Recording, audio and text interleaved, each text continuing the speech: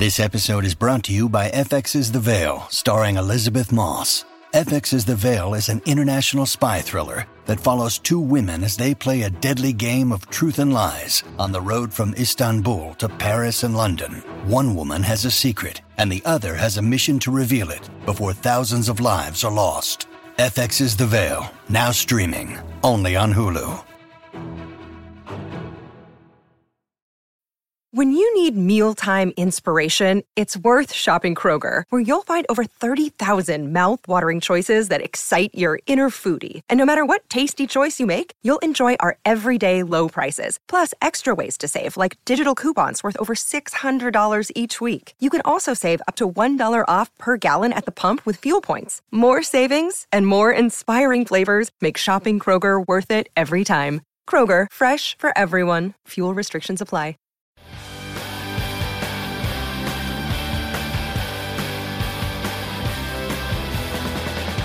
Hi, everybody. Welcome to Who Cares About the Rock Hall, a podcast about the Rock and Roll Hall of Fame. I'm your host, Joe Quazala. I know too much about the Rock and Roll Hall of Fame, and I think that will suit me for this episode.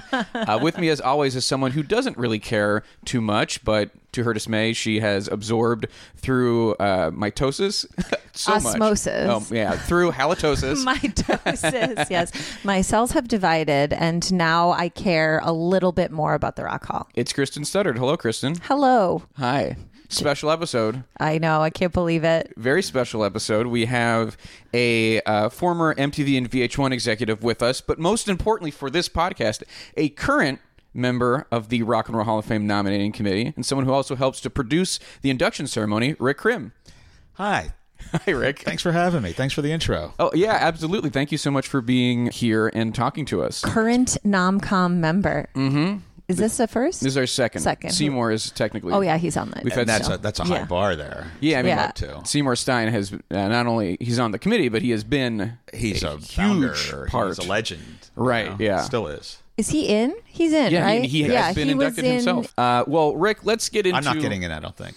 You know, I mean... You stick Landau around. got in this year, so maybe all the Yeah. NomCom members will eventually get in. He had something else on his resume that I think helped with that as well. Yeah, maybe. Managed that guy. Did pretty well. Some sort of boss. Well, Rick, let's just to kind of start off, let's talk about your background. Before you got involved with the Rock and Roll Hall of Fame, just kind of how you got started in the music industry and kind of what you are known for.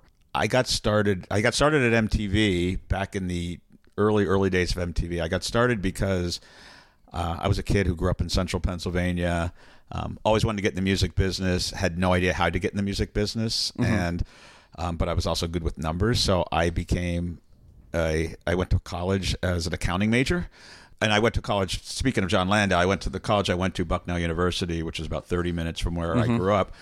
I went there because I saw Bruce Springsteen there when I was 15 on the Born to Run tour. Okay. And it kind of changed my life. And you were like, oh. You're So like, I'm going to go to college there. You're Yeah, like, maybe. I'm going to do that guy's taxes. So I didn't, the famous Landau line, I've seen the future of rock and roll, and its name is Bruce Springsteen. Well, I've seen my future, and I got to do something in music. It really was a life-changing experience for me.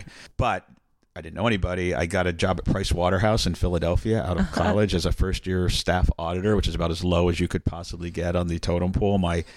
My last job at Price Waterhouse was literally counting nuts and bolts at a manufacturing plant in Altoona, Pennsylvania. Oh, wow. Incredible. Glamorous life. So glamour. Yeah. Absolutely. But I went to my best friend's wedding in May of 1982, ran into a woman from my hometown who I hadn't seen in years, who wasn't even invited to the wedding but crashed, and said she was working sounds very as this... cool, and I like her. She was working at MTV as to the assistant to the head of the head of programming.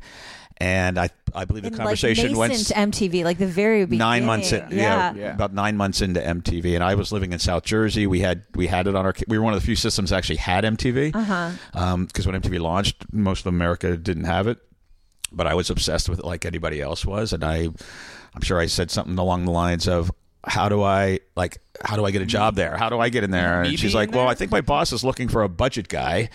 Or something to that effect. my God. So she got Numbers. me an interview. Thank you, Joan Myers. And I went up for the interview with Les Garland, the legendary, one of the first execs there and head of programming, a legend. All show business was oozing out of his skin. He was that kind of guy. And I think the interview went something like, Bud Myers thinks you're cool. Let's do this. Hey, that's a nice There interview. you go. So I told my parents I was quitting the prestigious firm of Price Waterhouse, and their dreams of seeing me on the carrying the suitcase on the Oscars were shot. Yeah, you hate to see that when your child tells you that And dream is over. instead, I'm going to go work at this new video music channel in New York City. And they were like, "What is?" Yeah. So I started there. I actually started at MTV on the day after the first birthday of MTV. Okay. August 2nd, 1982, as business manager MTV at 22 years old. And the time there's 100 people who worked there, so I was able to stick my nose in, all the business there. When artists came up, set music meetings, anything, they let the finance guy, because I was fun and I was wide-eyed and young. so after badgering them for a couple years, and finally they let me shed my suit and they moved me into like a music talent area about 1985, where I was in charge of. They had all the people there their roles were to. The people in the music talent era split the record companies between them. You were the liaison between labels. I was the indie label guy. Oh, Ooh. perfect. Before indie labels were indie labels. Before that was like a big Hot term. thing. Indie labels were basically like, you can't get signed anywhere else, so we better go to an indie label. So the first two videos actually got played on MTV were The Smithereens, Blood and Roses.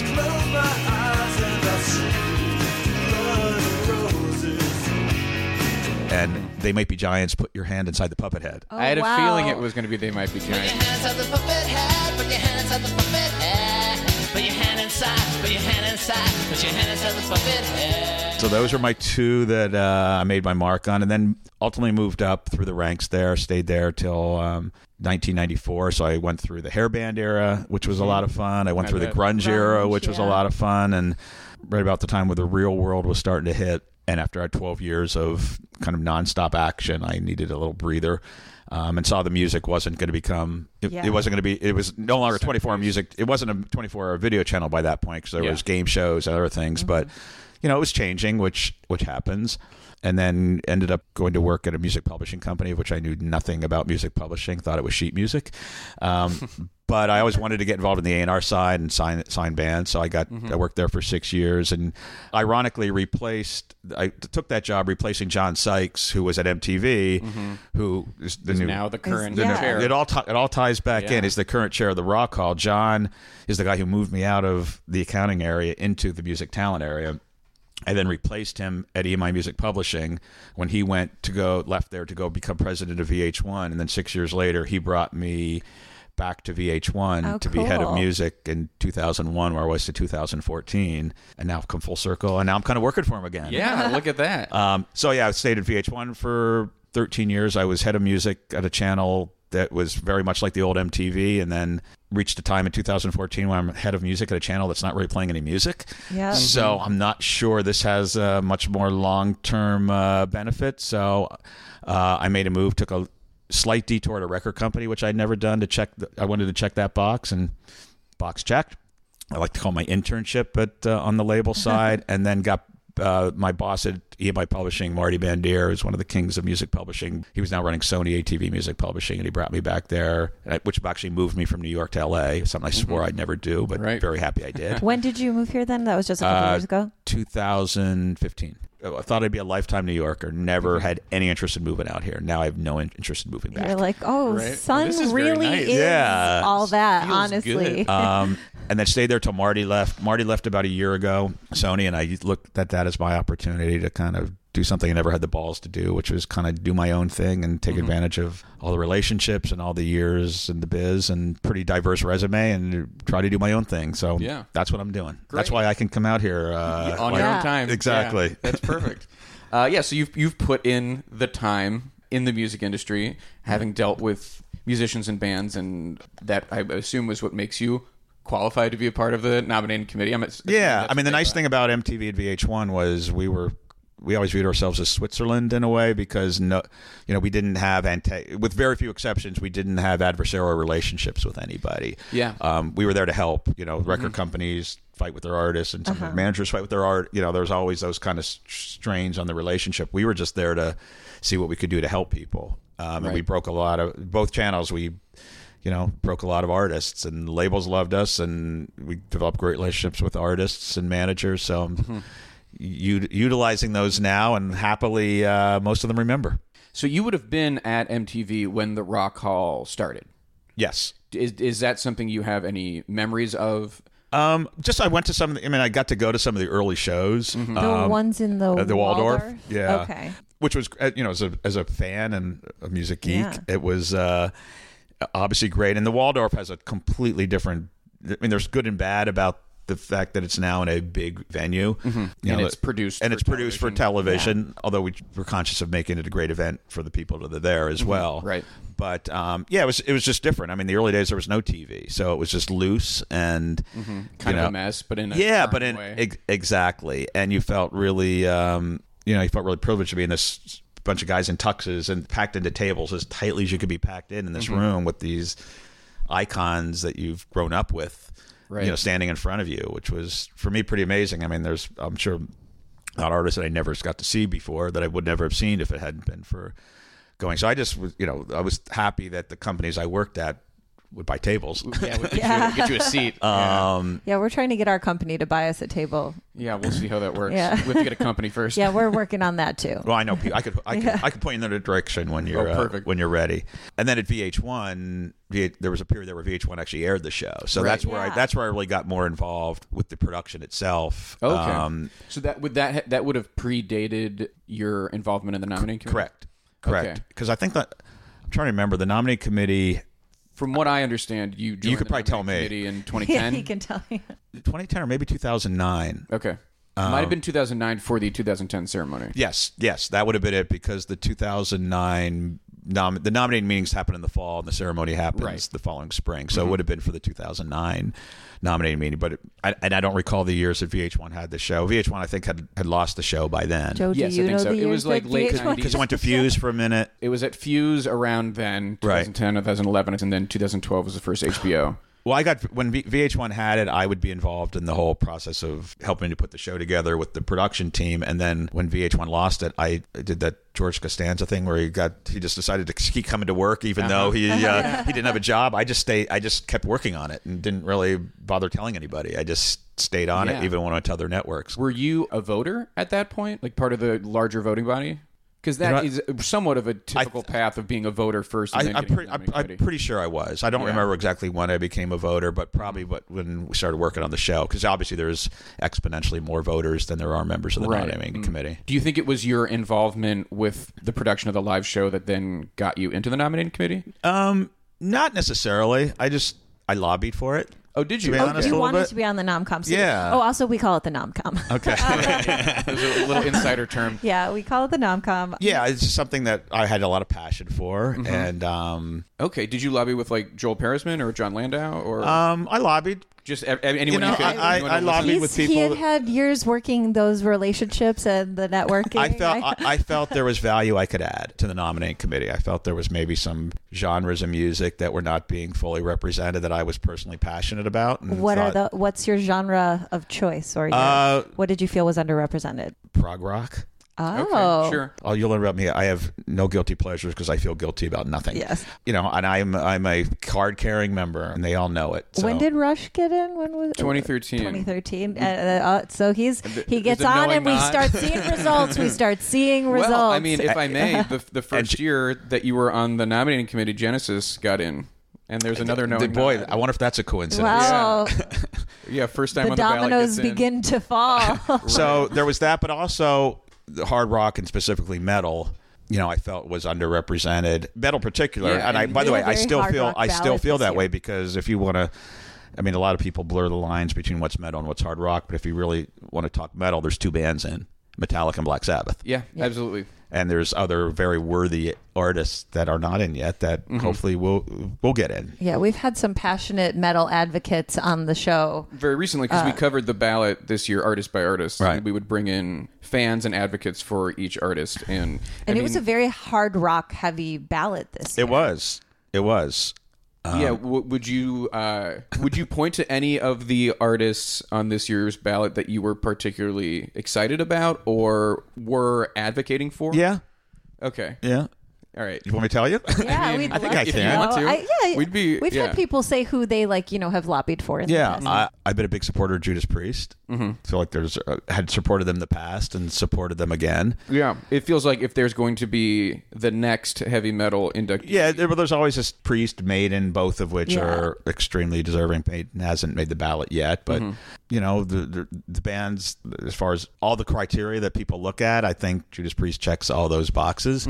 So great to get them on the ballot again. I wish they had made the cut, but hopefully, I think some people are surprised and saddened that they haven't. Just have to keep trying. I mean, some of these things. How many take a times while. have they been nominated? This is the second. Twice. Okay, and when was the first time? 2018. Yeah, two years ago. Listen, I went through it in a different way. With Yes was another one that I was a champion of, but it took.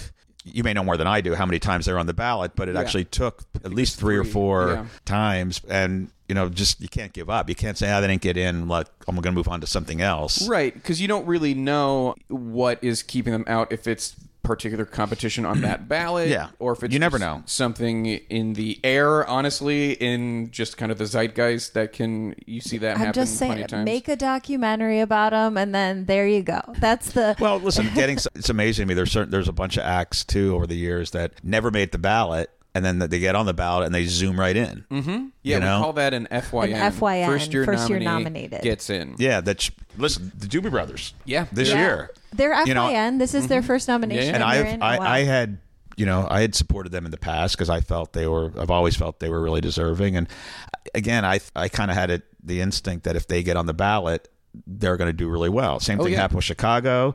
Same thing happened with ELO. Same thing happened with Steve Miller. Yeah, those sort of more mainstream kind of classic acts. rock staples. Yeah, but that hadn't Cheap been on Trick. the ballot. Another one that they all Cheap got. Trick was FYN. I forgot that. That year in particular was very heavy because it was Cheap Trick, Chicago, Steve Miller, all first time on the ballot, all got in immediately. Which is interesting because we often talk about how this year there were so many hard rock acts nominated, and so that might have split the vote in a way. Like everyone couldn't just rally behind Judas Priest or behind Motorhead or whatever. People were kind of splitting. There's just ways to look at it. I've heard that argument. I've used that argument. Yeah, I think it's true. On the other case, if you're a hard rock fan, you could just vote for all of them too. Yeah, right. But when you're voting, as people vote for five artists. So if Act A that gets a lot of votes, and the other four acts that you're kind of in the hunt for are all getting those votes as well. There's no movement. You have to do better than the others. So if you're just voting for one, it's different. When you're voting for five, it's nice when there's just one lane. You know that if a hard rock act gets in, it's going to be the one that's on the ballot, or the more. But I don't know if we have any proof. It's and that's what theory. I mean about that year with the classic. It feels like classic rock is the one genre that's the exception that it doesn't apply to. That it's the more mainstream radio, classic radio, classic rock radio friendly that have the recognition. Well, I think they're more mass appeal. I think most of the people in the committee probably grew up with them, and all those acts we just talked about have tons of songs that people love, and I think, and also kind of the stereotype of what we think of as quote unquote rock and roll is we're thinking often of classic rock radio, and I think that so people are like, rock and roll, man, these bands. Well, that I think makes with the sense. Doobie Brothers, the reaction this year that I got a lot was, I can't believe they're not already in. Yeah, because you would think based my on their mom peers. said that we were waiting for their 50th anniversary tour. I mean, it was all time. This was strategy. From 25 years ago, we said they're going to do a big tour in 50 years in with Mike McDonald. Yeah. Let's wait till then. Let's put it on the back burner till we then. need them to be in their 70s. But listen, I'm excited they're in, and they're very excited to be in. And it seems like a nice thing for them. And it's also funny. A lot of bands, I don't know if they are one specifically, but it's funny to me. Every band that isn't in believes there's a conspiracy theory around them not getting in, and then they all eventually get in anyway. Right, and there is none. Wait, of course, that's the one thing I could tell you, that there is no conspiracy who had theory. The conspiracy theories about not getting in. Like, it is truly every classic rock band where it takes Bon more than 10 Jovi had years. one, right? Bon Jovi was like a huge one where it's like, well, we're not one of Jan Wenner's boys, so.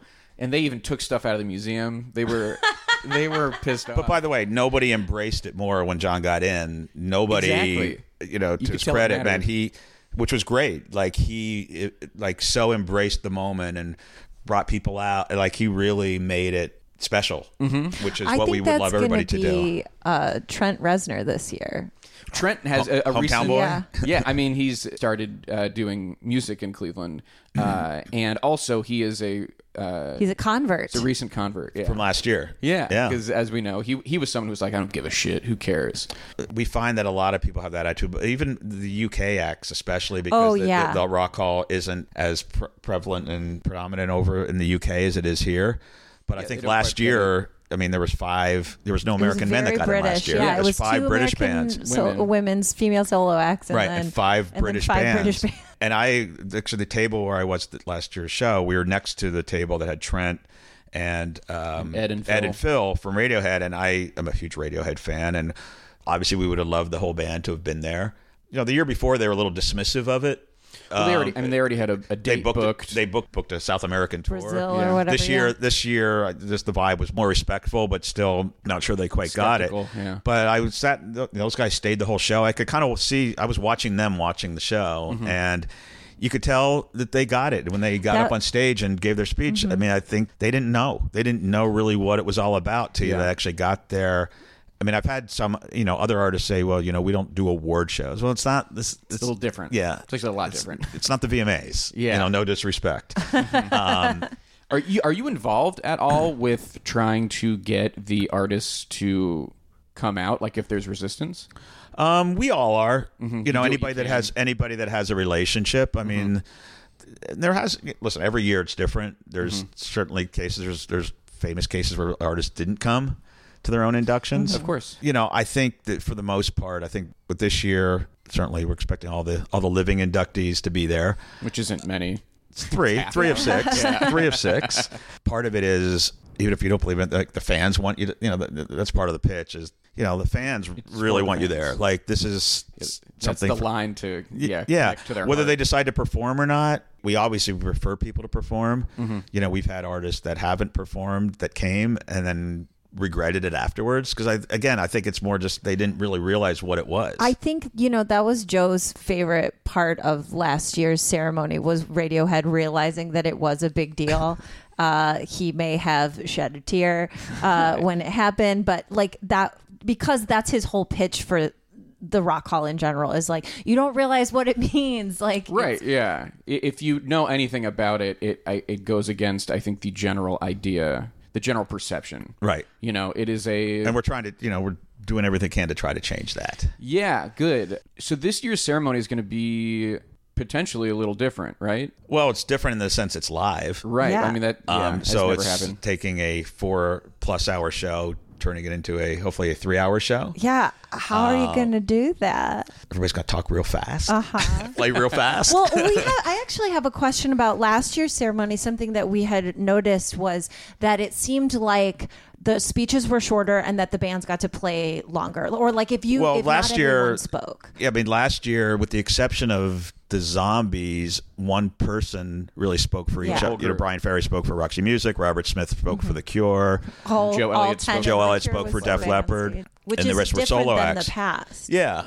That's something, there was a conscious effort to try to make that work. Now, in some cases, there isn't, in all 3 of those cases, particularly with The Cure and I think Roxy Music, it was obvious, like those were Def Leppard is definitely more of a band. These guys have been together These are like for a brothers. long time, Yeah. but that was their decision. They have a allotted amount of time, and I think they made the decision to have one person speak and use that time, then try to divvy it up, and the other guys, it's all case by case. The other guys were okay with not speaking. They usually leave Joe to be the guy. Joe's the front man and the spokesperson.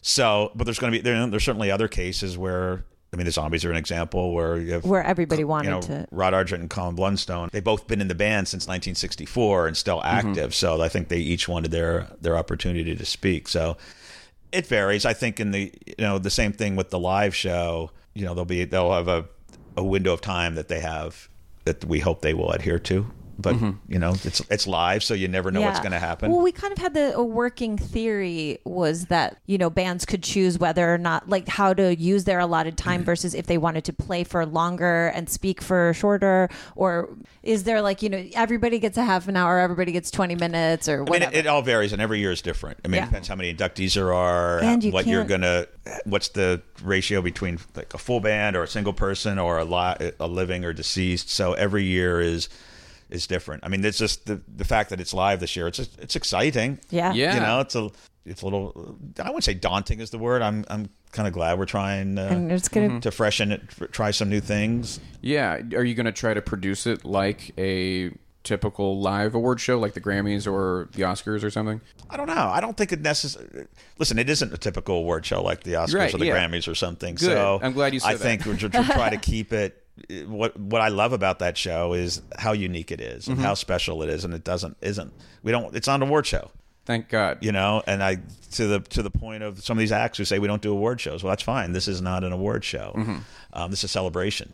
Right. You know, and a recognition of a long career of impacting the world with your amazing music. Yeah. I mean, I've described it before as a award show where every award is a Lifetime Achievement Award. Right.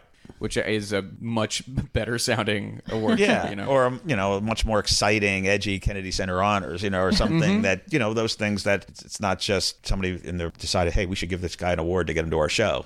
Yeah, right, exactly. This is something that is definitely earned and meaningful. Yeah. It's also interesting because you can cut so much when you're doing it, like in post. You can cut so if someone goes over, Well if aware. someone makes a bunch of off-color comments. Well, we like that. Yeah. It is HBO, so you can get away with some things, but. Yeah, listen, we're going to have to be depending on people to not be boring. Not be boring, but we'll be very clear about what the guidelines are and the time constraints, and we'll hope for the best. You just part of the beauty of live TV is you never know what's going to happen. We'll be prepared. Okay. We have a production team who knows how to do this stuff really, really, really well. So I'm glad that you said that the core of the show will remain, like that you won't try to turn it into something else, which I think is good because there's a lot of value to, I think, what the induction ceremonies do. Given that it's a live event that will have to be seamless, is the idea of like a host to cover up those seams or transitions something you guys are considering? I don't know if that's necessary. Joe would like to throw his hat in the ring. I think that's Be available. I've cleared my schedule. I think there's other ways to do that. I mean, they've done hostless Oscars and stuff, you They know. just did, And yeah. so I think you can do it without I mean, one. the show's never had a host as far as I can it is remember. Yeah, Just that woman's voice. Yeah, right. The voice of God. Yeah, I love her voice. Okay, yeah. Yeah, so there's... That was a rumor I had heard that maybe a host was a potential option. I would advocate. You probably don't need it. There's plenty of things you can do to fill those the transitions and other things. Yeah. I mean, the packages, the little documentary things. Yep. Those are, to me, one of the most fun parts about the ceremony. No, absolutely. So and well every made, so time well I produced. see one, I could not give a shit about a band, and then I watch one, and I'm like, wow, they really have really done changed so music. much. Like, it convinces me You have- every you have single time. changed. I have. It's very sad for me. Well, why don't we take a little bit of a break, and then we come back. We'll get more into the nitty-gritty of Rick Crim's involvement with the inductions. We'll be right back.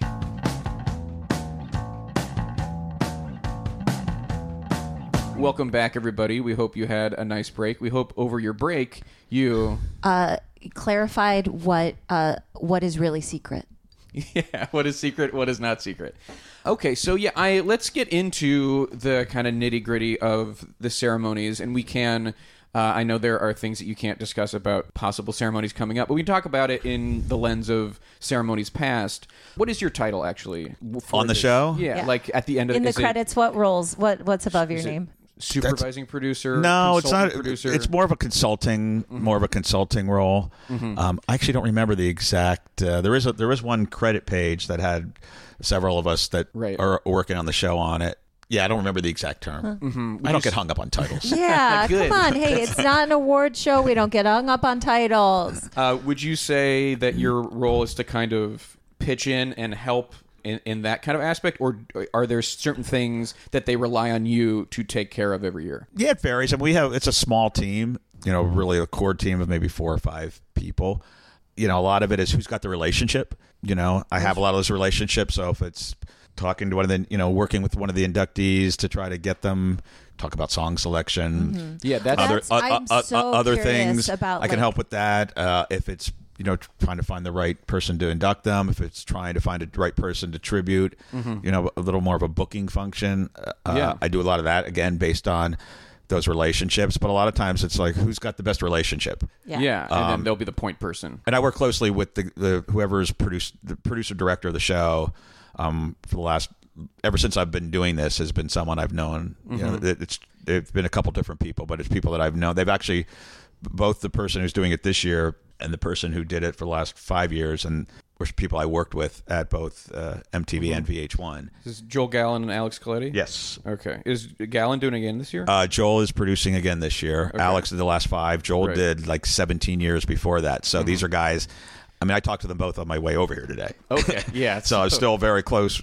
So with Joel, I have been talking to. We talk daily and brainstorm and. Oh, that's great. Text on weekends, and it's just a constant there's a constant conversation going on. So Speaking of song selection, when a band like Roxy Music, for example, last year, they opened with what? In Every Home a Heartache. Every Dream Home a In Every Heartache. Dream Home a Heartache. they had an interesting mix of. It was like as a and they Roxy did- fan, I thought it was pretty cool that they went a little deep. And they did like a medley in the Yeah, middle. that was their call. 100%. There was no push from the production team of these are the songs. I mean, obviously, you want to encourage people to do the songs that the audience is going to want to know, hear. yeah.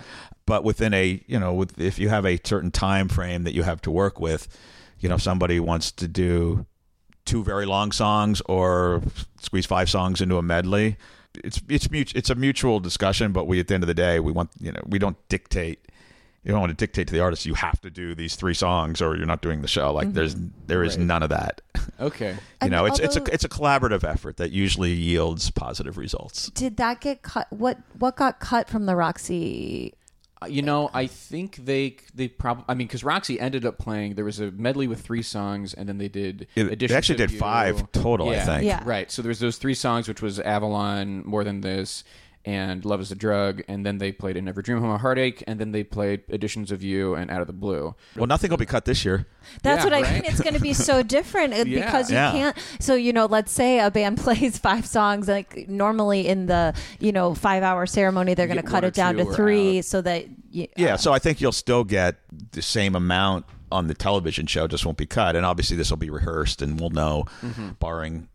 them pulling an Elvis Costello and switching it up. switching a song at the last. I don't think that's going to happen. did that? Famously on SNL. On SNL. Oh. Started a song and then Yeah, I think he was playing Less Than Zero or something, and then he started playing Radio. Yes. He said, "Stop, stop, stop! I can't do this." yeah, it's great. one of the great moments on the. Oh, right. Classic TV. And then it was music moment. banned from SNL after Yeah, that but for a then while. Yeah. Came back 20 years later. Yeah. So.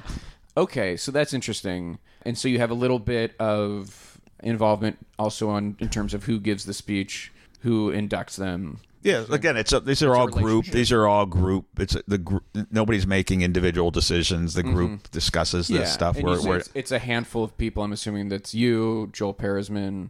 Is Landau involved in the ceremony itself? Yeah, I know to I an always see extent. Robbie Robertson's name up there, but it's unclear to me how involved he is. He has been in the past, Yeah. actually, which was a thrill for me because as a big fan, I got to work on a show with Robbie Robertson every year, which was great, and we developed a nice relationship. You should see his documentary, by the way, which I saw a couple weeks ago. The band, there's a documentary about Robbie and the band that is pretty fantastic. Oh, cool. Oh, I would love that. Yeah, they're So one go of my see. all-time. It's a great film. Just to give a little plug. Okay, little plug for Robbie's movie.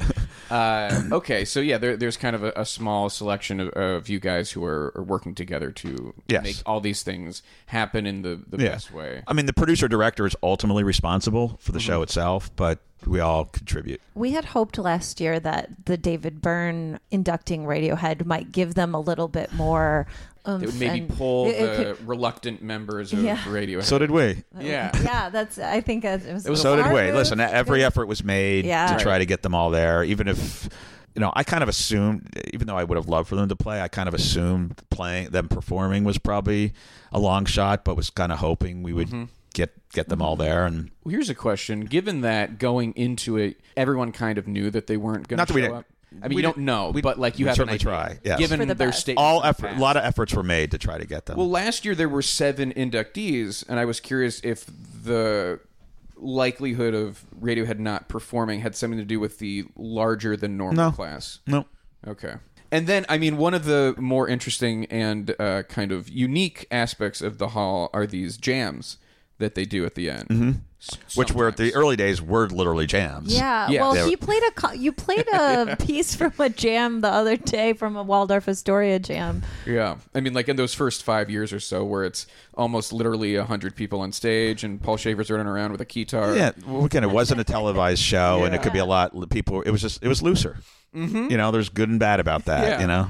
Yeah, it's certainly a thing to behold. Yes. Watching those old jams. But I've got to imagine that, along with the other aspects of the ceremony, is something you guys are thinking about possibilities with. Yeah, the inductees. we always do. Always do. It depends who the inductees are. Are they suited for that kind of thing? Who would be the right band? Like last year, I mean, it's not why Def Leppard closed, but Def Leppard made a lot of sense to close because they're a big arena rock band and they have a lot of big songs. But we figured they did All the Young Dudes. Right, with Ian Hunter at the very end, and that seemed it wasn't your typical jam. A few other people joined in. We everybody's invited to join in. Susanna Hoffs was out there. Susanna Hoffs, the guys from the Zombies, Little Steven, I think Phil Manzanera. Phil Manzanera was there. Yeah, I mean everybody's invited. We realized it's not for everybody. It's not. Some people just are not going to be comfortable this is coming when out. Janet finally decides to. Not sure Janet was going to do it.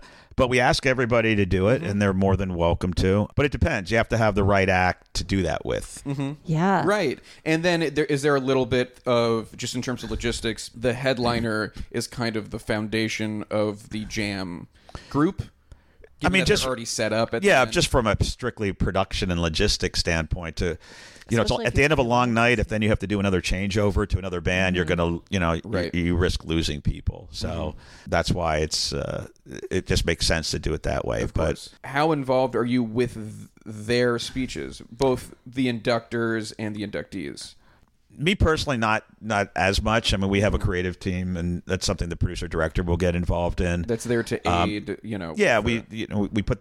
The speeches are usually on teleprompter for them so that we do see them in advance. I think it's, even for this year, probably more important to see them in advance so from all the discussions. There'll be once the inductors are set and for the people getting in, there'll be a discussion with them like, here's how much time you have. Right. Now, in the past, we'd say, if you go long, don't worry about it. We'll edit it. We'll edit it. We'll fix it in post. But it'll be a different discussion this year. Mm-hmm. Oh, for sure. Yeah. I also always feel like there's always at least one or two artists who get up on stage holding their piece of paper that and rip it up and throw it out. They wrote backstage. Then they're like putting their glasses on. They're taking them off. They're looking at the paper. They're not looking at the paper. I'm talking about Stevie Nicks. Yeah.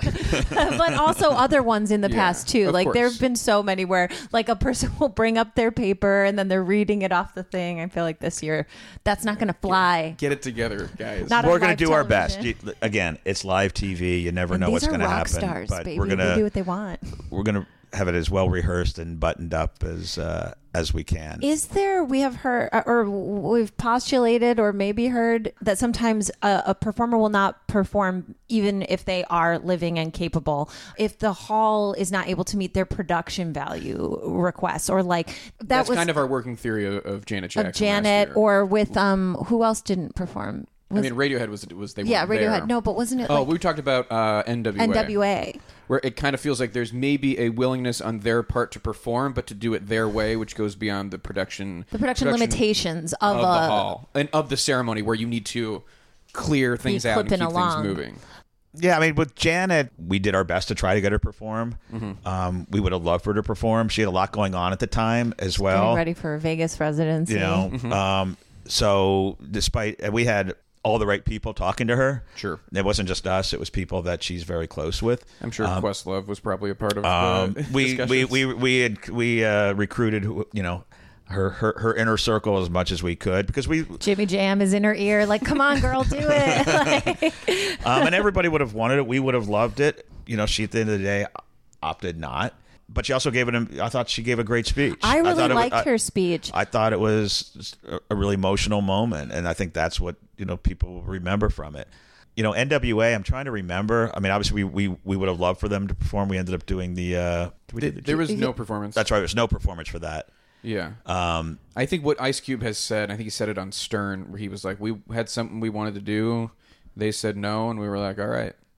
Which leads me to believe they had something that, like, well, you have to. logistically probably. But yeah, I mean, you have to do it within there are some parameters. It just has nothing to do with the artist or anything else or an unwillingness. It's just there's only so much when you're doing multiple acts, you know, and that's the thing. People don't bring their, you know, if someone's doing a Vegas show, you're not necessarily bringing that Vegas show to this show. You have to do it within the parameter set up, and it's not intended to be all about a big production with a lot of effects and everything. I mean, there's great lighting and screens and things that we do to enhance the performance, but at the end of the day, it's really about seeing those people do those songs. It's not supposed to replicate their concerts. Right, which I think sometimes doesn't resonate with the artists themselves, unfortunately. I'm curious, was there ever a discussion of doing like kind of like what Madonna, another person does, like a tribute to Janet? Yeah, like, we just live. Was she not amenable to that, or it just think didn't that happen? You know, I don't think that was it. It was just a matter of, you know, if you're going to do that, you want to aim really high. Yeah, because you can't get. It's like how do and that's who's not an bigger easy. than And Janet? by the way, that's like, also. I mean, Janet's. Because it's so much about the production with her, it's you know, it's not, even to get someone else to do it, it's going to take a lot of work on someone else's part to come in. It's not like come in and sit at the piano and sing a song. Exactly, they would need to like hire dancers and and the kind of level thing. of artist that an artist like Janet deserves to do that. You know, there would be a lot involved in that. So, and we were, you know, holding out till as long as we could to see if she would actually perform. So you can't actually go out and and that's not something you can put together a week before the show. Yeah. Right, of course. I wanted you know, her to again, perform. I think she did great. I think she delivered on her speech, and that was a really special moment. And then I have to ask a question that has been sticking in my craw for so long. I was almost going to ask you if you weren't going to. But I will think you should take absolutely. it. It's my I know biggest. Exactly what it's my biggest like beef with the Hall right now is that there was no Aretha tribute. No live Aretha tribute, and I'm still so salty about it. What happened? You know, it was definitely something discussed. I mean, the challenge there had already been a number of Aretha tributes done. Yes. I forget actually when she passed, what the timing of when she actually passed was. Let's just say there was plenty of time to put together. But there had also been a number of other. True. The Grammys I mean, her funeral was a big lot of thing, other and tributes. The Grammys and had done one. On one hand, you don't want to go back and try to retread what had already been done, and a lot of those places shows had like the kind of artists that you would want to do that. Yeah. So you want to, you know. I'm just like, listen. It's. I don't know if there's a right answer. I'm over here just like Chris Cornell, not even in the Hall, gets a whole song of his done. We got, you know, and Glenn Frey. I mean, it's wild the people who have gotten tributes, and she's the first woman inducted into the Hall. She is so iconic and so important, and it's like. I was so disappointed. I was like, there has to be a tribute to her. There's going to be a tribute. They're going to get everyone in the world there, and it's going to be so And then I was Well, so again, sad. you have to realize a lot of the people that are on that list had already done tributes to her. So it feels maybe like a retread. Listen, very well aware that she's the first woman to get in and how important and iconic she is. So just like they gave so much time to so many other people who are but so if you're not less going to do it important than the her. way do it right and have the level of artist it deserves, then those would make for the tough decisions. I'm like, then Go big or go home. do a big package. I know you used her version of Amazing Grace, and she got like the last like screen grab on the memoriam. But I was like, yeah, she deserved more from the Hall. Like, she was so important. I was very disappointed. Now you know. I understand your position. Now the complaint has officially been registered. I understand the position. You can't, you know, it's. I mean, I do understand it would have been sad if it had not been an incredible, just like all out banger of a. Yeah, because you have to. You don't want it thrown together. Yeah, you don't want it to be. You don't want a B-level version of that, yes, especially for the Rock Hall. Absolutely not. But I just was like, I'm like, they've got Janet there. Like, I mean, Janelle Monáe was there. Janelle Monáe is there. Like, this could really be something. I'm like, you know, Michelle Obama. I keep saying that I wanted Michelle Obama to be there. Just there on stage. Near them at the piano, you get Alicia Keys. I mean, you had the Nina Simone tribute. It was very beautiful, and you could. We've seen it done before. I'm just saying, it could be. You know, she's pretty big Well, I'm curious about, and this might be something that you have no knowledge of, but this singles category that they've done the past few years, it was cut out of the broadcast last year. Yes. I'm curious if that is our indication that it is not long for this world. I wouldn't say that. Okay. I wouldn't say that.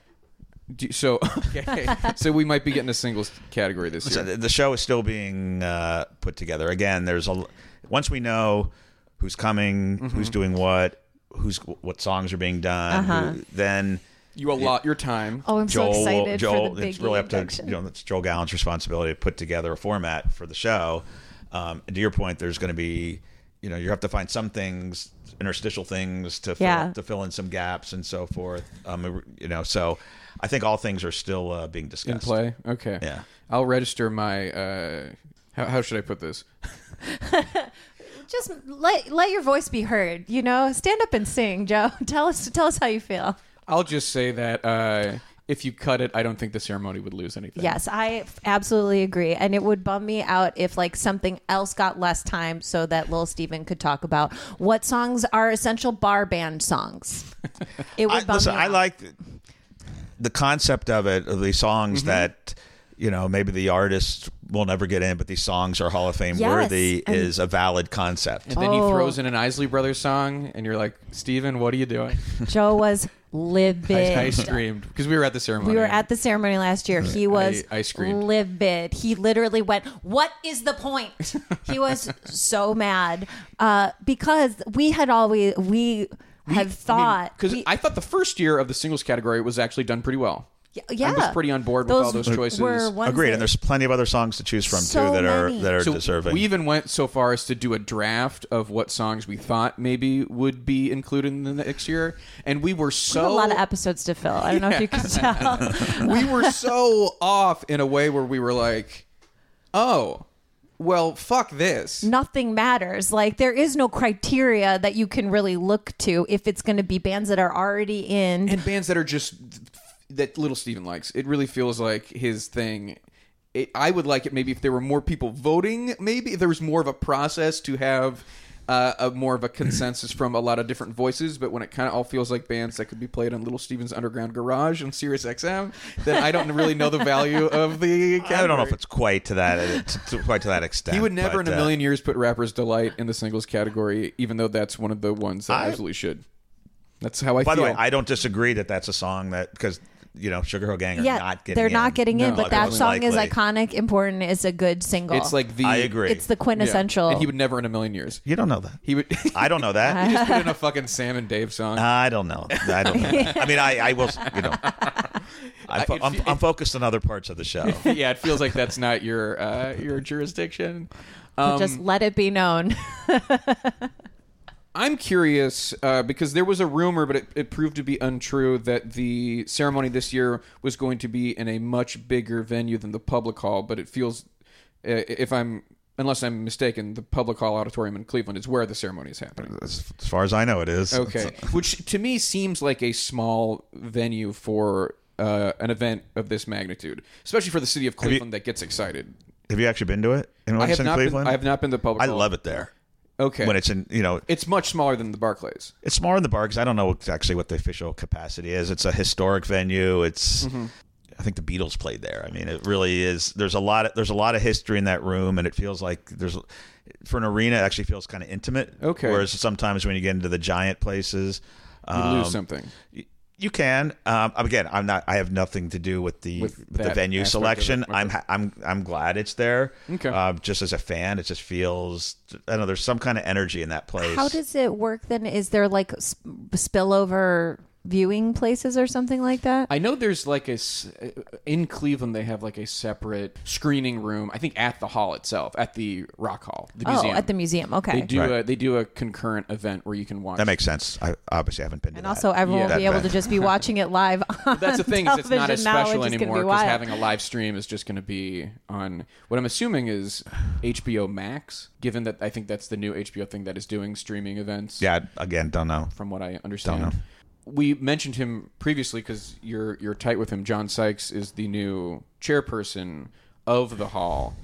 There are so many different little positions within the hall, whether it's the CEO, Joel Peresman, or the person who's running the nominating committee, John or the Landau. person who orders the hoagie, whatever. Oh, Don't God, worry there it about is. it. I knew that was gonna had to. Greg Harris, who's the CEO of the museum, Yep. and then there's the board, and then there's the chairperson of the board.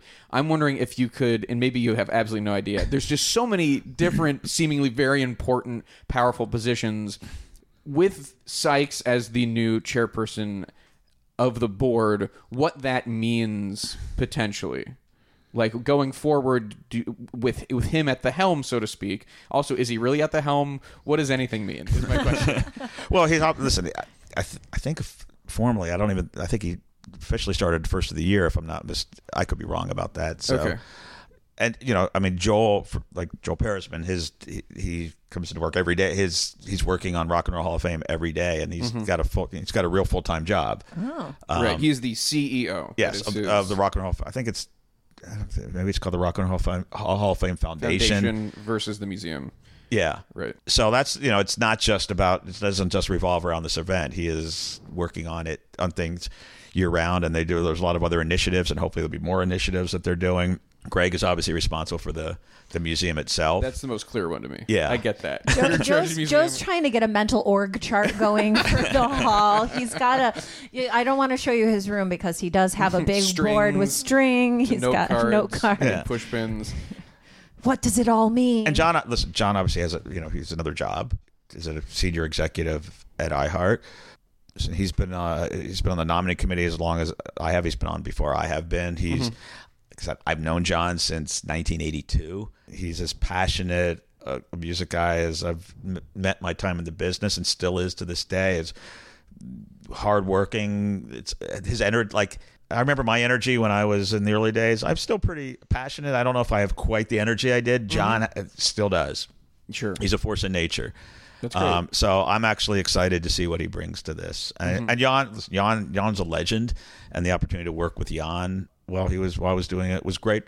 Great. We developed a nice relationship, and he was, I think he respected my opinions on things, and I grew to the point where I was comfortable giving them to him. Okay. Yeah, that's nice. I felt like they were letting me into their world. So someone like that is an icon in this business was great to have that experience with. I think John will bring some new energy to it and some new excitement. And I think because he's in the current artist business, I think it's going to be important to bring current artists, not just for this, obviously for the show, but other ways to engage current artists in Rock and Roll Hall of Fame kind of functions. I think will be important to continue the legacy of the hall and make sure it still continues to be vital and just doesn't fade away over time. Right. Yeah. So that's what I'm excited about. In order to keep the hall a living, breathing thing. Yeah. I think that changeover. I hope there are some really great Whitney and Biggie tributes. That's me personally just putting it out there. I really hope that they're live and awesome,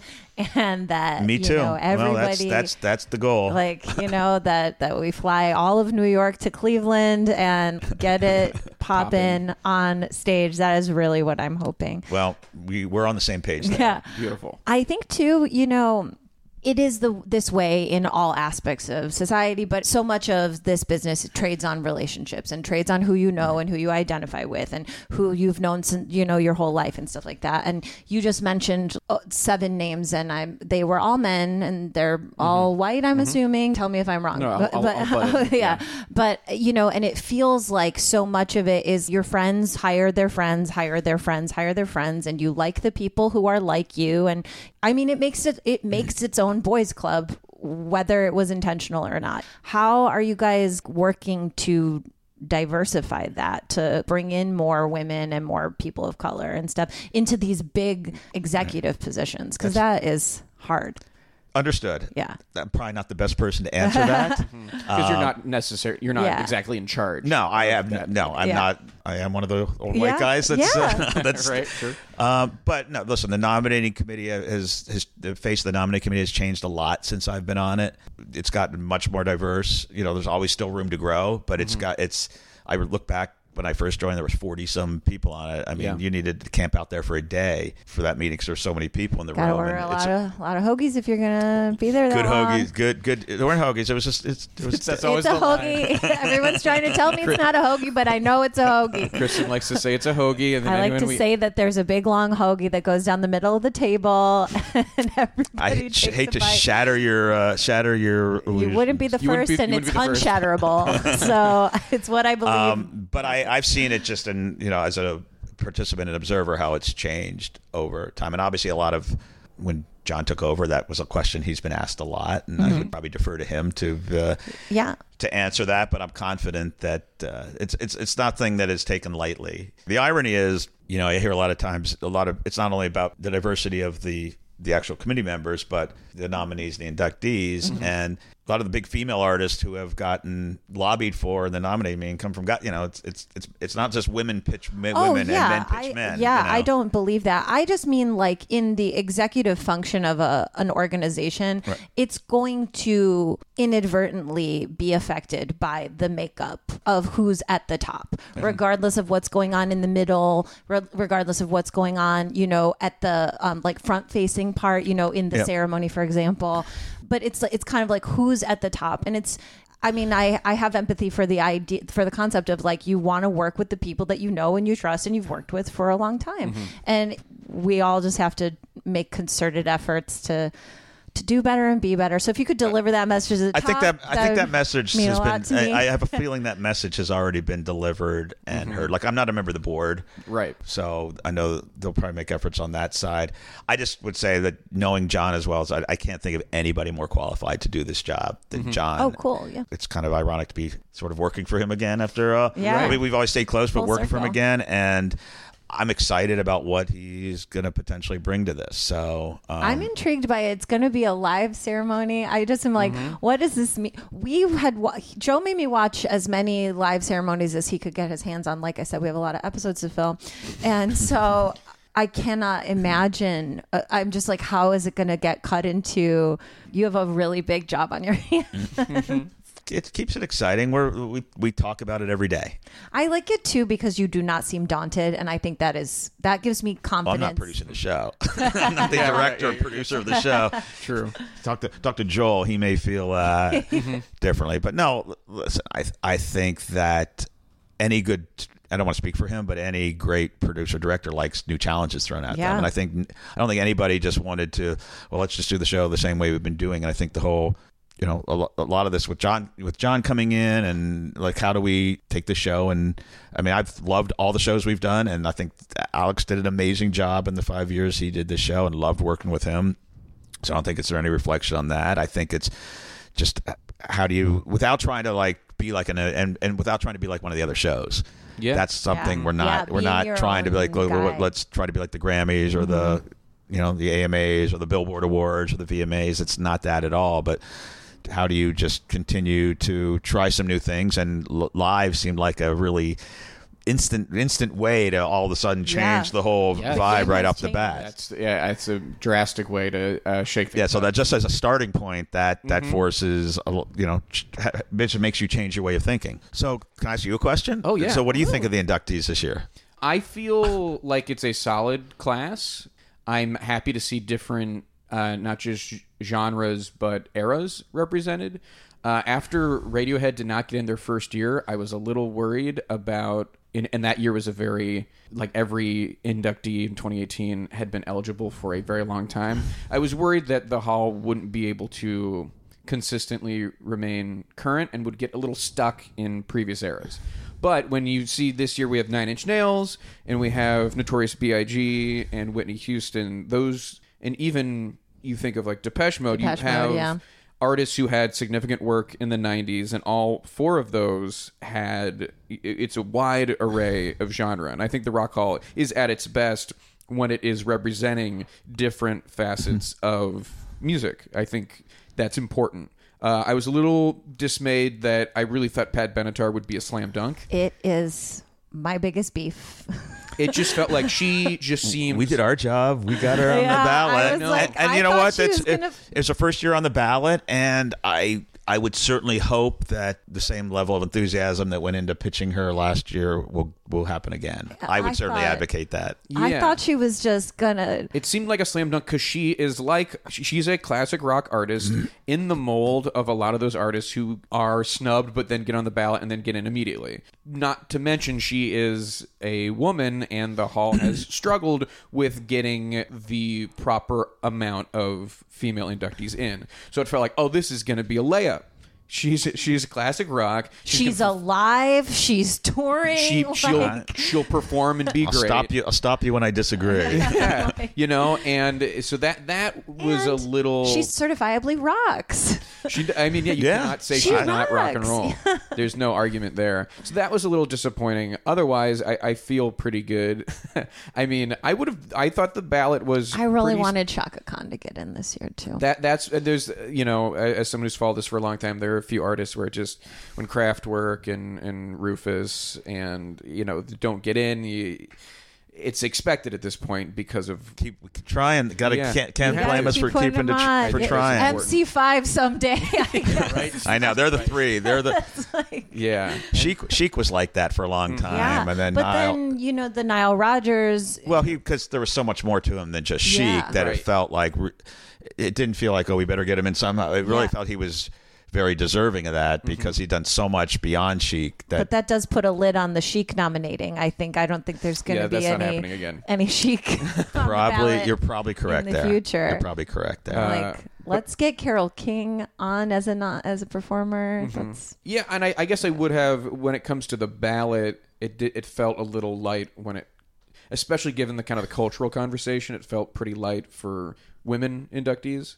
I thought the ballot was... So who would you have wanted to see on there that wasn't on the ballot? Oh, I love the Go-Go's. Would have loved to see... I think there's a case to be made for Carly Simon. Yes. I think... Tina Turner solo. Mm-hmm. Even bands that aren't fully just women, like the B-52s. Yes. Or the Eurythmics, or even a band like the Pixies, that at the very least is an all-male...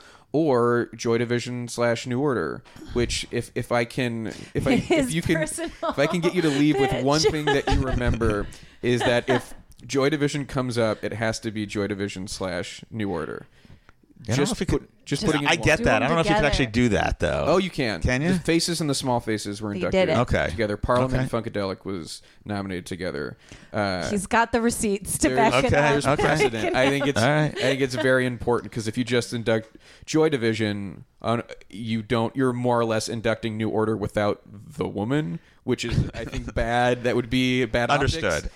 Also, they're the same band. Right. Obviously, they just charge them with a different name. As you know, I know. We're working in the music industry at the time. We'll say, listen, I'm encouraged with The Cure getting in last year and Depeche Mode getting in this year. Yeah, that's New Wave that's a lane. That's a lane that I think had been underrepresented. And I think that's opened the door to all. There's.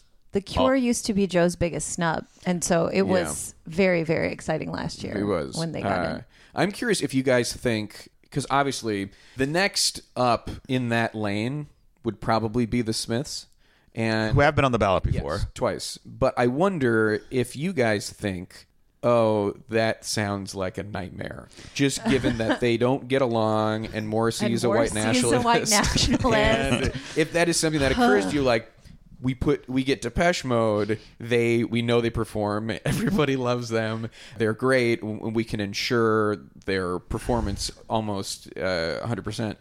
But with the Smiths, it is a whole mess. They put in Dire Straits, though. You have to remember, they do not care. I'm sorry. I didn't mean to take the answer for you, but... And how great would it be if the Smiths actually came and performed? Right? Yeah, so that's the other thing. You're rolling the dice. You're not playing the odds. By the way, who knows? Mm-hmm. You don't think of the live show when nominating? No, and I think that's I don't think you should. Because I think that's... And I will say that is something that is... hammered into our heads. It's like, don't get so caught up in part of me because I work on it is always thinking like that. Yeah. But at the end of the day, you're putting on you're inducting people because they're Hall of Fame worthy. Mm-hmm. Yeah. And then it's your job to figure out how to make that. Then it's your job how to make that into hopefully good television. It's not like what it would be good television and let's back it into it that way. Which is tempting. Yeah, tempting, but it's not fair. It's not right. Okay.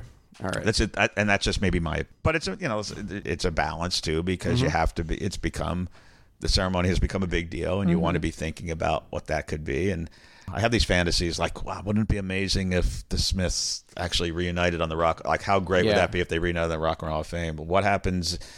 Oasis is eligible. Right. Yeah. They were eligible for the first time this past year. They didn't make. We thought they might get nominated. They didn't make the ballot, and, but would they? What kind of fight would Part of me- ensue part- on Yeah. stage? Part of it is like, God, we should nominate him just to see what happens. Yeah. Yeah, well, it would cause and But I also don't think that's the reason. I say that half kidding, Of half course. serious, because there's an argument to be made that Oasis is Hall of Fame worthy. I think they Absolutely. will. I think they're- they will be. They'll show up. Yeah. I mean, in the sense that they will physically show up, but they'll Show up I on the ballot. feel strongly that soon enough they'll be on the ballot. Yeah. Yeah. And not everybody has to be. I get. Obviously, the nominating committee is public knowledge. For a long time, I don't think it was public knowledge who was on the nominating committee. It clearly is in print now. Yeah. And people know, so everybody gets worked on Yeah, of certain course. things. Oh, So yeah. the minute the clock hits 25, there's you get certain calls and. Wow, is it like are people for your consideration like campaigning you? Yeah, listen, I think Sending I think everybody sending you gets it. CDs in the mail, career retrospectives, Yeah. their box sets. The hall gets a lot of fans vote, coming to them. I mean, that's a conversation. If you ever get to talk to Greg Harris, that he's the one, when he's in the meeting, he sort of represents the hall. in Yeah, he's there. the So he face, always yeah. brings up like who the people that the fans. And now they have this. They have this the was thing. the They have the big thing year, at the yeah. Hall of Fame now where you can Oh, actually yeah. vote for Oh, yeah, the who you would like to kiosk. see in. Does Greg bring that up at the meetings? Yeah, that's part. Like who's part coming of up his on the part of his kiosk? role is definitely to make people aware. I mean, it Yeah. doesn't necessarily influence the choices, but Which we saw this year, because we thought last year, I mean, the top two names were Def Leppard and Stevie Nicks. Right. And we thought, okay, does this weird kiosk at the museum have a lot of sway? And then the next year, it was Motley Crue and Blink-182, and obviously Yeah. they were not on the And for ballot. a while, it was like Freddie Mercury Solo, solo. which was It was very like, what funny. is happening? Yeah. The people don't. I mean, I deserve like. the Listen, choice. I think everybody does their own. I mean, I'm a numbers guy. I always like to see the stats and like to see what You know who And- does and- well in the kiosk? Pat Benatar. It's true. she does Every and she year. did well in the fan vote as well. Yeah, she was. Was she number 2? She yeah, was. after The Dave Matthews Band Runaway. Well, I mean, but Dave Matthews is active and has Oh yeah, tons yeah. and tons of passionate fans. So Rabid. I would have been surprised Yeah. if Dave Matthews didn't win the fan vote. Yeah, to no, be he's honest. got a horde Right. tours worth of I mean, truly, fans. without a doubt. Do you remember the Horde tour? No. Oh, was it like was Blues the Blues Traveler, Travelers yeah. tour in the 90s. It was like their Lollapalooza kind Yeah. of thing. That's okay. It was a Chicago thing, I think. I'll sit I out. can't remember. And I guess my last, I don't know if it's a question, but more of just a suggestion I'll put to you. If you have any sway in getting people ballots to vote on, you might, maybe you have some new friends who think about this stuff all the time and are have a- probably thinking about it more than anyone else in the country. Which so- I love. Even and, against and, their own will. Yeah. and Even if respect they've and been trapped in a appreciate. I mean, podcast. all I'll say is that we want the people that vote to feel as passionate about it as we do. Mm-hmm. Yeah. And to really care and not just. Yeah. I take it. Listen, I take it seriously. I get excited when I get my ballot. Still. Oh, yeah. I have other friends who are voters who do it, and I don't post my votes online. I keep that. I keep who I voted to myself. But some people are so proud, like they'll take put on their Instagram. They get their ballot, and here's who Yeah. I voted for, and they want it out there. And Oh, yeah. We've talked to people. we We've had 2 episodes where we called people. I think actually I broached that to you, and you were like, "I produced a ceremony. I can't tell you my vote." You're like, absolutely not. But yeah, we've talked to people. We've pressured people. We've changed people's We've ballots changed people's ballots for the better. Yeah. Yeah. We have. We true. got Chaka Khan a vote this year. I got Janet one last year. all right, Doing all right. Well, that's good. We're doing our best. And listen, it's more transparent than I think it's ever been to the degree it can be. And there are people. Not that the voting list is made public, but there are people that vote that publicly go out and say That it's known. are talking. I think it's different to talk about it as a voter as opposed to there's certain things that have to be a little more discreet. Yeah, absolutely. about Understood. because of my role. But I think those are people that are really excited to do it and feel like they have 1 or 2 votes can make a difference. My God. You know, Wow, it really is. It's like literally you're like on the nominating committee. It's like you can't be thinking about what the show is going to be like. It's like the nominating committee is voting in the primary, and then the general election is when everybody gets their ballots, and one or two votes can really make a difference. But I personally love the ballot this year. I think the ballot, it was a great nominating meeting. The ballot we came out of there with, had a little something for everybody. Mm-hmm. And also as a hard rock fan, it was strong. Got a lot of choices there. It was strong, and we'll never know. It could be maybe there were too many. I don't think there's any hard evidence to point to that. It's just people can theorize. Mm-hmm. If you clear a lane for hip hop, maybe clear a lane for heavy metal. Because we feel like the lanes are cleared for. But a couple years ago when Priest was on. Was there any other thing in the heart? You would remember probably better than I would. Who else was on that ballot? For that year, I guess they were going up against Bon Jovi. They were going up against a lot of kind of classic rock artists. Bon Jovi, Moody Blues, Dire Straits, Cars all got in that year. I really did not enjoy that year. I did not enjoy that year. There were 16 on the ballot this year? Correct. They all deserve to be in my opinion. I'd say with one exception for me, but that's and that would be DMB, our man Dave.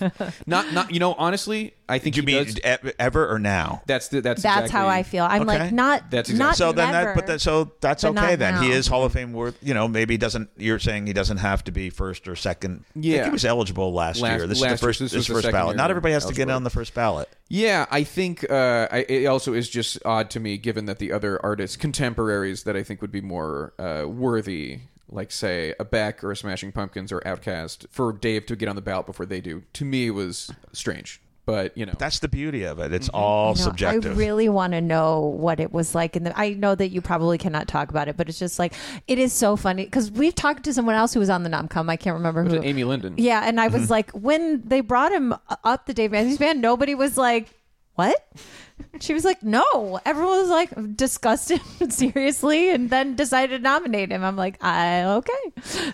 Yeah, and that's why I think having again, we have a great group. The people in the committee all come from different tastes, all all converging. And I think people, I could even say for myself, there's people that I've gone into that meeting saying they weren't even on my radar that I ended up supporting because somebody made a really passionate case for them. Are you at liberty to say? Well, even educating me. Like, I didn't actually know that much about Sister Rosetta Tharpe before she came up in that meeting. And I was aware of the name, but I felt kind of bad that I didn't really know a lot, and I learned. That I didn't know anything about her until I watched that induction ceremony. That was actually my favorite part of it. Clearly deserved to be in. As the influence part obviously is something that's always stressed, but going into that, I would never have even thought about it. Do you feel like you have convinced people? Yeah.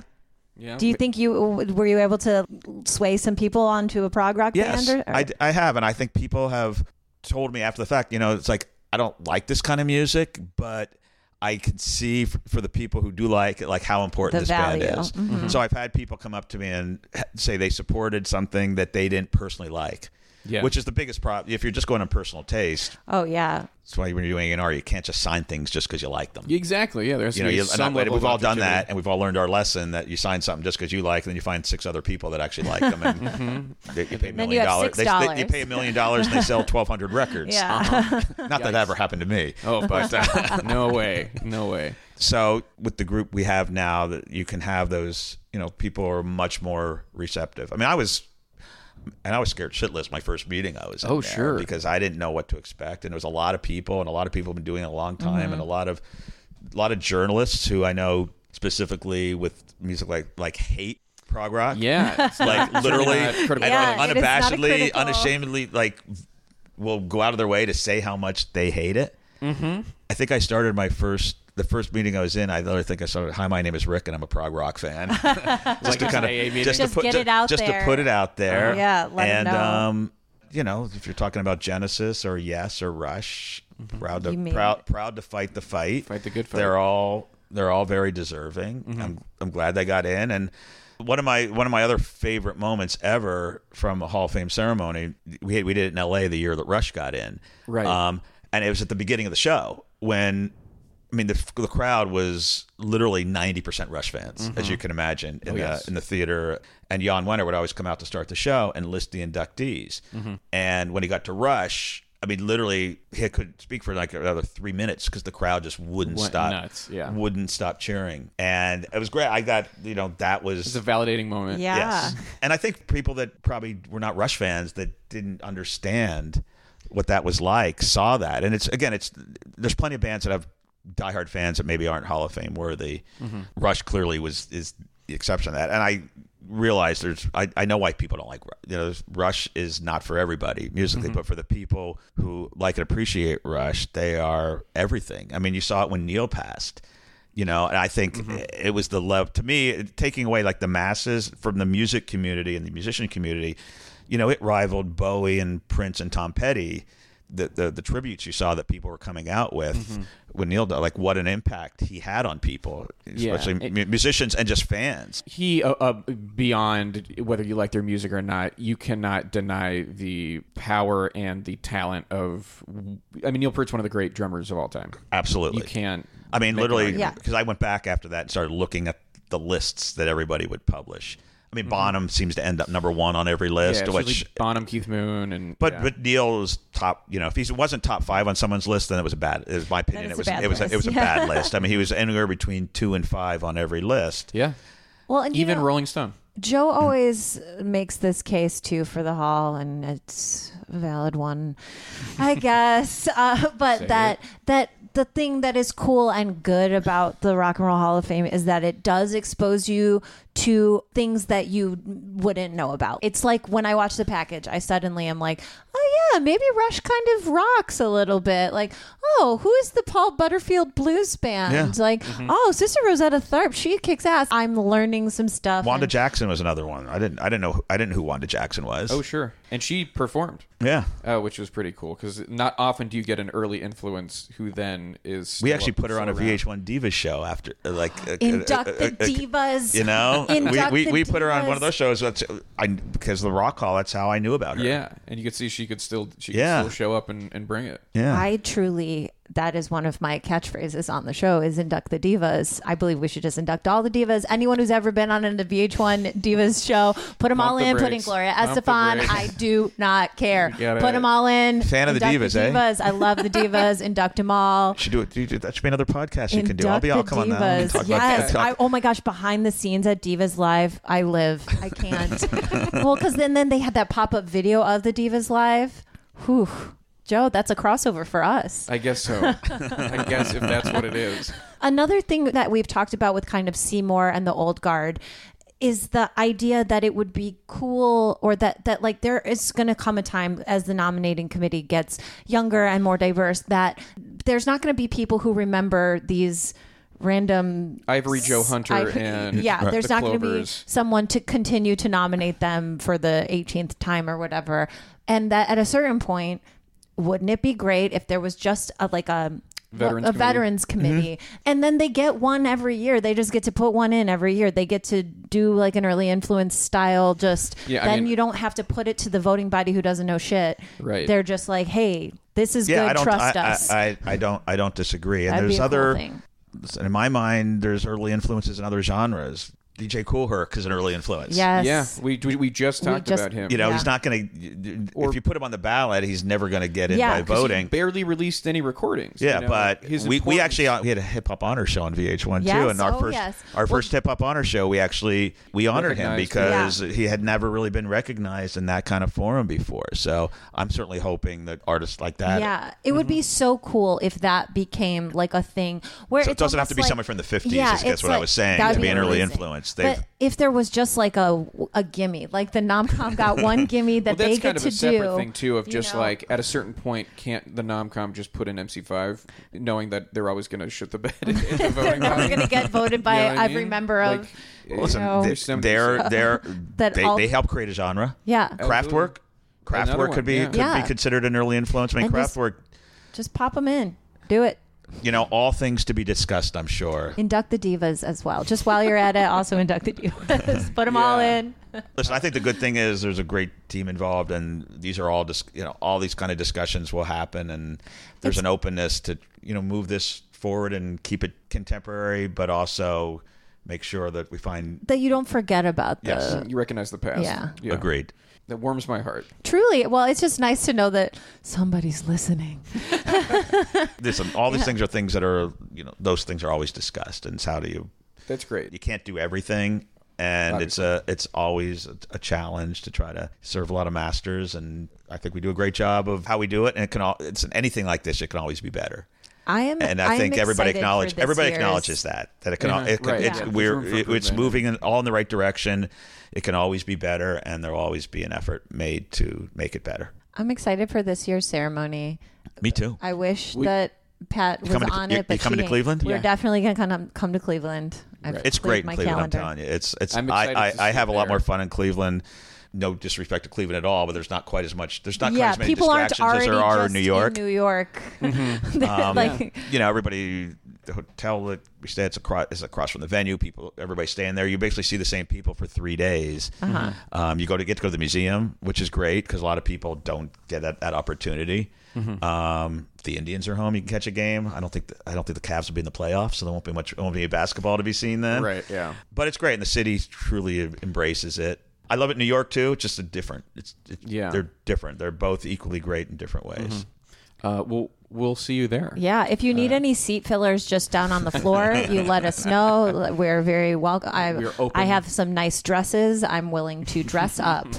Well, Rick, thank you so much for being a part of this and taking the time out of your schedule to be a guest on this show. It's my pleasure. And I love talking about it, even the things I can't talk about. Thank yes. God. Is there anything you would like to plug, or your social media or anything like that? No, watch the Rock and Roll Hall of Fame on HBO on May 2nd. On May 2nd, on HBO. Listening to our show live on HBO. Well, you can follow us on Twitter and Instagram at Rock Hall Pod. You can email us rockhallpod@gmail.com. If you want Kristen to see that, you're going to have to indicate that somewhere in your message. Subscribe to us on Apple Podcasts. Rate and review us. 5 stars only if you're leaving a review because of this episode. You got to say Induct the Divas. Why don't you say Induct the Divas? Let's bring it back. Yeah, old school. Thank you to Mike Lloyd for the logo, Yusuf Kim for the music. Thank you to Joey Devine for the equipment. Thank you to Chad Briggs and Dave Schilling for letting us record in the home that I share with them. And thank you to Pantheon Podcast for hosting us. I'm Joe Kozala. I'm Kristen Studdard. And who cares about the Rock Hall? Watcher of the skies, watcher of all. He's the world alone, no world is his own. He whom life can no longer surprise. Raising his eyes, behold a planet unknown. It's NFL draft season, and that means it's time to start thinking about fantasy football. FantasyPoints.com features industry-leading experts and prognosticators using proprietary hand-charted data to help you score more fantasy points. FantasyPoints.com is the place to go for whatever kind of fantasy football you play. Whether you play fantasy football, daily fantasy sports, or do a little bit of everything, Fantasy Points has the meticulously researched content to guide you to victory. And why wait for the fall? Fantasy Points also covers the new spring football league, the UFL. Join the guru, John Hansen, Scott Barrett, Joe Dolan, and other massive names in the fantasy football universe with an exclusive offer. Use code Pantheon for 15% off any Fantasy Points package, including the all-in package, with access to every article, tool, and data nugget that Fantasy Points has to offer. That's FantasyPoints.com and code Pantheon for 15% off at Fantasy Points. FantasyPoints.com, code Pantheon. Score more fantasy points.